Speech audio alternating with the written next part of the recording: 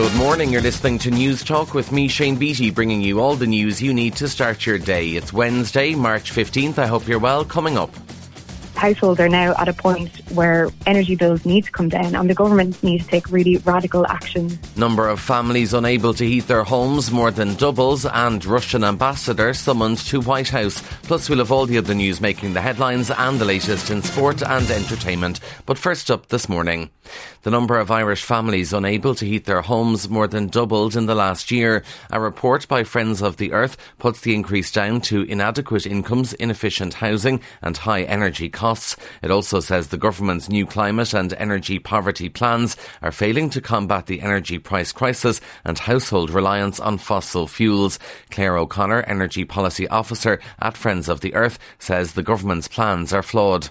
And ultimately what the report finds is that the measures that have been announced in the Climate Action Plan and the government's Energy Poverty Action Plan, they fundamentally just don't go far enough to protect households from rising energy bills and reduce emissions. So the short-term relief that we're seeing on energy bills at the moment, it doesn't address the root causes of energy poverty, which are low income, high energy costs and poor quality housing. Taoiseach Leo Varadkar officially begins his St. Patrick's Day visit to Washington today. The trip culminates with a meeting between Mr. Varadkar and US President Joe Biden on Friday. News Talk's political correspondent Sean Defoe reports from Washington. The Taoiseach begins a 3-day visit to the US Capitol this morning, meeting with business groups in Washington, D.C. A big focus this year on the 25th anniversary of the Good Friday Agreement, with American lawmakers keen to mark the deal one of their own helped to foster. Delegations from multiple Northern Irish political parties, including Sinn Féin, the DUP, UUP and SDLP, also travelling this year. Tonight, the annual Ireland Funds Gala is the main event, with the Taoiseach addressing the fundraising dinner, which starts at a Granda Plate for entry. Tomorrow, Leo Varadkar will attend an event at Georgetown University with former Secretary of State and First Lady Hillary Clinton, but all is building towards Friday and the annual meeting with the US President, who's already confirmed he intends to visit Ireland in the next month to mark a quarter century of peace in the north. The Russian ambassador has been summoned to the White House after a US drone was damaged by fighter planes. The Pentagon claims the aircraft was so badly damaged it had to crash into the Black Sea. Moscow denies the jets had any contact with the drone, instead blaming sharp manoeuvring. Air Force Brigadier General Pat Ryder, based in the UK, says they have proof of the collision. We assess that it likely caused some damage to the Russian aircraft as well. We know that the aircraft did land. I'm not going to go into where they landed. But again, it's just demonstrative of very unprofessional, unsafe airmanship on the part of these pilots.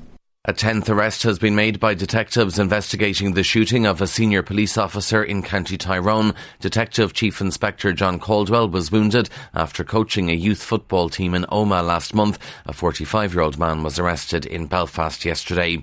Employees at Meta are expected to hear today whether or not they'll be affected by a new round of global job losses. The company has announced 10,000 roles are to be cut. Eamon Falvey has more. Meta's latest staff cull is fresh evidence of the slowdown in the tech sector. 10,000 jobs at the firm are going worldwide.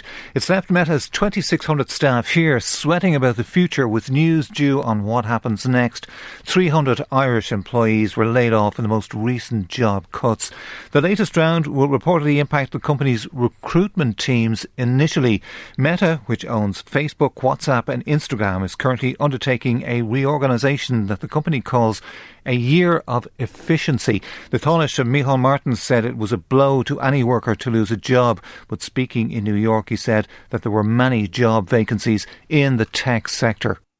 The policing bill for Garth Brooks' 5 concerts in Croke Park was €380,000. According to Freedom of Information figures obtained by News Talk, it was by far the most expensive event for policing last year. Owen Murphy reports. The Gardaí charge for policing services at some events, with the amount agreed with the commercial organisations beforehand. Aiken Promotions paid €380,000 for policing Garth Brooks' 5 concerts in Croke Park last September. The next most expensive last year was the Malahide Castle Summer Concerts in Dublin between June the 14th and 25th at almost €272,000. Fine Gael's spokesperson on justice in the Shannon, Barry Ward, says the charges are justified. Where you have a profit-making event that's being organised privately and there's a requirement for a policing presence, it certainly wouldn't make sense that policing bill will be footed by the taxpayer or the public purse. So where somebody is making a profit out of an event, they should be factoring in the policing requirement into the costs of running that event. 3 other events cost just under €255,000 each last year.